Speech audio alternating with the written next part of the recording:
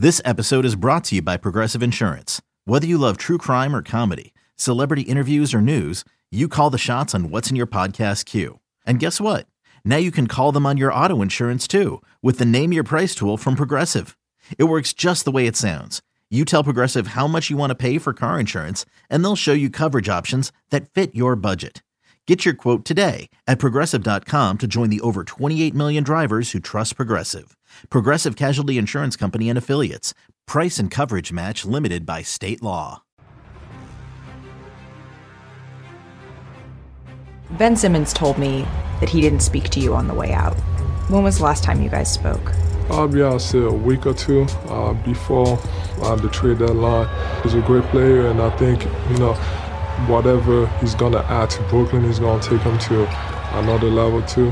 I did a lot of chasing him around, try to get him back and, try to, make him feel comfortable again. It was time. I didn't care anymore. I mean, if you had pride, then maybe there would be hurt that comes with that. Oh, yeah, for sure. Because if I had pride, I'm outspoken, and I'm honest, I could have said, a lot of stuff, but I still did whatever I thought was good to do as a teammate. This is BetQL Daily from BetQL. Joel Embiid on Ben Simmons.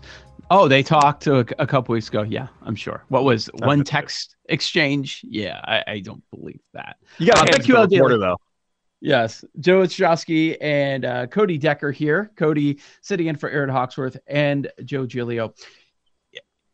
I understand why people don't like Ben Simmons, and it's certainly fair, all the criticism that's come his way. But Let's not forget what happened at the end of the playoffs last year when the head coach and that guy right there, the MVP contender, Joel Embiid, right now the favorite at most spots to be the MVP, when they basically said, you're off the team.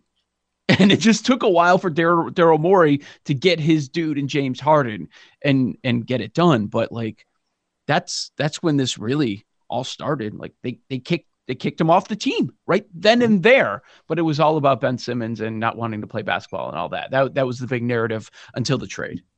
Yeah, a lot of this has just been weird, and the extra comments. And the one person I feel like we don't ever hear from is Ben Simmons himself, for the most part. It seems like everybody has a lot to say about Ben Simmons, but Ben Simmons hasn't said a ton to other people. Is it a mental health issue? If it is, I hope he gets every ounce of help he could possibly get. A guy with that much talent and that bright of a future. But, if it's not, then I really, really would like mental health not to be used as an excuse, because there's a lot of athletes going through serious mental health issues. But yeah, it's a weird thing when teammates or ex-teammates are having no problem going to the media and just dishing out the dirt. And I feel like the NBA is the very best at it. Oh, yeah. Oh, yeah. No doubt. We love it. That's why we're in. And in a way, the best part of the NBA season is the off season because of all the dirt. And it's like, someone that's not going to punch back. Like Ben Simmons is not talking for the most part. He's not, certainly when he talks, he's not going to open up. So Joel Embiid can set the narrative. And that's exactly what he's done throughout. I'm not trying to take anything away from him. And I think it's going to be fascinating what happens with his MVP candidacy here, because is it going to help them if his numbers go down, quite obviously, because you have a big offensive threat in Harden, but the record goes up. So is that going to make him more likely to be the MVP, or is it going to be strictly about some of his averages game by game? I think that's one of the more interesting things since we talk about betting the MVP so much. Mm-hmm. Well, what do you think is going to be the thing that actually takes him out of it? Is it going to be somebody else's play? Huh? Injury. You think so? Injury, because it's Joel Embiid and it's his history is he hasn't been able to stay healthy. But there's not a ton of games left. I mean, there's not. If he just stays healthy for the next 20 games, he's got it in the bag, right? I don't know. So the MVP straw poll that was done by Tim Bontemps, always does it over at ESPN, and he talks to a lot of MVP voters throughout. Now, the first straw poll that he did, usually tries to do it 1/3 of the season mark. two-third mark, and it's a little later than normal.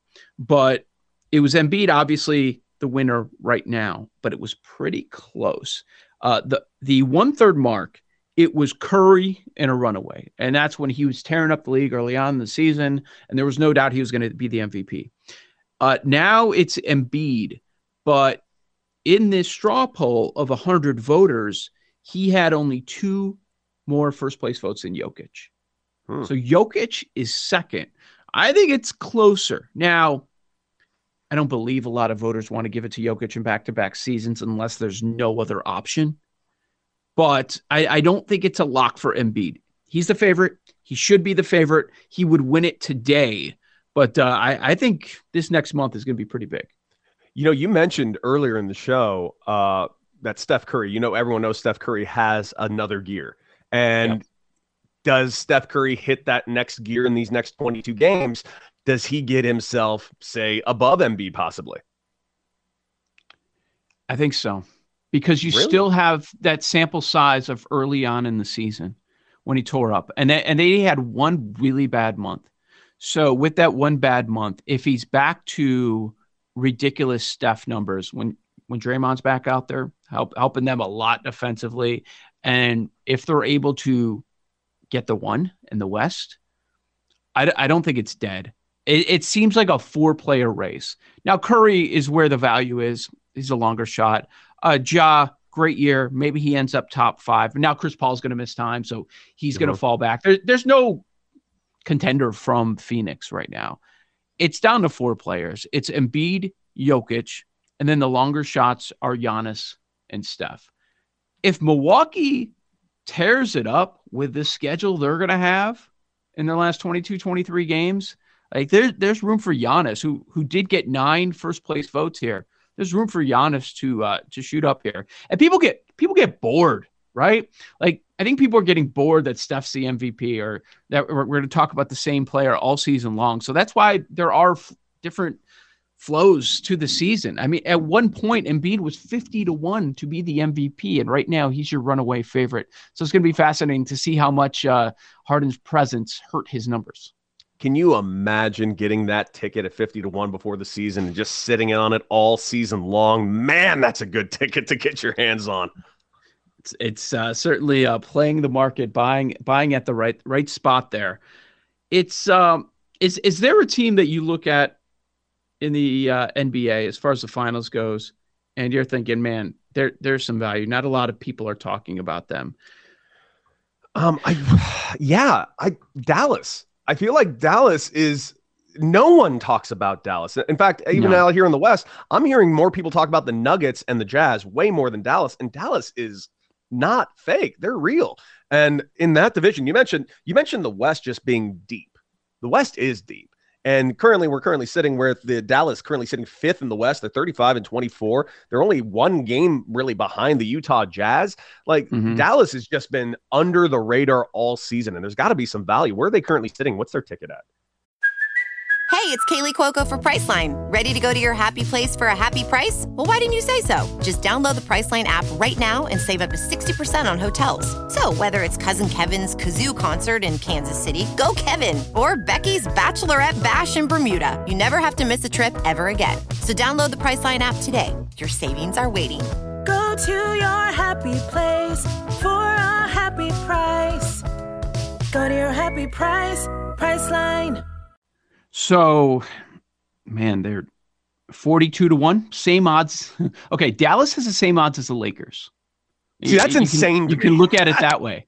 Yes. That's just insane to me. A Laker team that maybe not likely, but has a legitimate chance of not even making the playoffs, to Dallas, who is already in. Could they slide in this next 22 games? Yeah, of course they could slide, but I don't see it happening. I mean, are they healthy enough? I think they are. I mean, this is a team that could feasibly, Memphis is a team that we were not expecting. They're currently sitting with the 3rd spot. There's no reason at all that the Mavericks couldn't possibly even catch up to Memphis. So we were talking about the Grizzlies earlier, and that it's amazing what they've accomplished, but they're not going to win the title. But if we believe that, if they continue to sit there in the 3 spot now, if they play well, easy schedule down the stretch, they could move up to the 2. But let's say for the purpose of this conversation, they're sitting there at the 3. That means they're playing Denver in the first round. Give me Denver. I'll take that. Jokic and his guys are getting healthier. I don't mind Denver at all. And that's a team that most people are not discussing, and they're sitting 33-1. That's pretty decent value, right ahead of the Lakers and the Mavs. I'm just still blown away at the Lakers odds. Is it just the LeBron James factor? Even though LeBron maybe there's questions of whether or not LeBron's lost a step. I still think he's LeBron James. Maybe he's not the greatest version of LeBron James, but is this just the LeBron effect? Just the fact that he's on this team, the odds will always stay there? Well, yeah, that's part of it. Look at the Clippers. So the Clippers are 1 spot ahead of them, and they're 100-1. And the Lakers are 42-1. 100-1. It's the LeBron factor, but also there's liability built in because the Lakers at most sports books were the most bet team to win the NBA title before the year started. So is it going to be a bad result? I don't know. You'd have to ask sportsbook to sportsbook, but they don't want the Lakers to win. Let's put it that way. That'd probably be really bad for them, especially now, because I assume that even though it looks like a dumpster fire from the outside, and it sounds like it is, according to some of the reporting from beat reporters that are there every single day, there are probably people scooping up those 40-1 tickets, those 42-1 tickets, just because. You might as well. I get LeBron and AD. I'm just going to take a lottery ticket. Why not? Listen, at the end of the day, you just said it. It's LeBron and AD. It's worth sprinkling a little flyer on that. I mean, it just is. But I'm just amazed that the odds are still staying there, and your team that's ahead of them is 100-1. Hell, I might want to sprinkle. I don't think the Clippers are going to do anything at all. But hearing 100-1, I'm sorry, I might sprinkle a little something on that. Out there, do you want to see a play-in game between those two teams? Absolutely. Yeah. Honestly, it would be the only thing to really look forward to in the LA playoffs team because neither team's going to do anything. Yeah, no question. Oh man, that's God, they've been so bad on the road. 9-18? How are they 9-18 on the road? They're just terrible. They lost to Portland. They lost to Portland.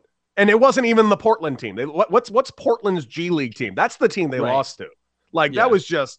That was one of the most embarrassing losses I've ever seen, to which I'm like, oh my God, burn it all down and start over. Can we get Eddie Jones back or something? Like, this is awful. Yeah, I mean, it's amazing. You can bet on teams that are going to make the play-in. You can bet on the conference seeding, actually make the playoffs, and look at your sportsbooks rules. Does it mean that they're in the top 8, or does it mean they're in the top 6 before the play-in? You always want to check that out. But as we wait another day for the NBA action to resume here, we do have some games in college hoops, and the one that's got to be on everybody's radars is what we were all talking about for about 48 hours. What happened over the weekend with Michigan? So you don't have Juwan Howard because he's suspended for the rest of the regular season. I'm curious, Cody, to see what happens with this number. So this morning it was Michigan -5, -5.5 against Rutgers. I'm curious to see what the sports betting market does. Are they going to bet on Michigan without Juwan Howard? They've got their next 4 games at home. Defensively, they don't create any turnovers. Is there going to be any sort of response from this roster? And I'm sure many are going to overlook Rutgers here. They just lost to Purdue. Purdue, one of the top teams. They're probably going to end up with a 1 seed once we get to March Madness here. But Rutgers just beat Illinois, Wisconsin, Ohio State, Michigan State. There might be some value on this Rutgers side. They're not bad. They're not bad at all. But I have actually a separate question for you altogether about Michigan. Juwan Howard out for the rest of the regular season. You're right. Say this team goes on a run without Juwan Howard. Do you bring Juwan Howard back next year? Do you want him back for the conference? Do you want him back for the playoffs? I don't know. If they go on a run, say they just go on a tear, do you start going, maybe Juwan Howard was a bit of a problem? But something's off with the dude. Like, this keeps happening. Why does this keep happening? And by the way, for everybody that was also ripping on Greg Gard, like you can't touch a man, all that stuff, he was trying to tell him what was happening. And the other part that Juwan Howard failed to acknowledge was that he was pressing in the game late. So he was not calling off the dogs. He was not saying ball game over. You can't get mad. And then if you go back a few games, Juwan Howard, as far as timeouts, he was doing the same damn thing. So I didn't understand where Howard was coming from. I really don't. But hey, Paul just put in the chat a very good point. Martelli has been to an Elite Eight before. And I'm just saying, what if it's a possibility that this could happen, and it would just add to the drama. If it does, if they go on a run, that is something you've got to look at. Because after the Rutgers game, they've got Illinois, Michigan State, Iowa, and Ohio State. That's a tough Final Four games of the regular season. So I wonder if they're like, why don't you sit out the conference tournament as well? The league really doesn't want this bad coverage, and you're going to be the number one story going in. And, we make a ton of money. A lot of viewers come in for the Big Ten tournament. Why don't you sit out the conference tournament as well and see what happens? I mean, if they go on a run, you got to do it. I think you have no choice. Kind of reassess and let Martelli take him to the Elite Eight again. Oh, wow. That would be a lot of fun. All of a sudden, could be a bit of a darling there because Juwan Howard no longer there when many were upset with him.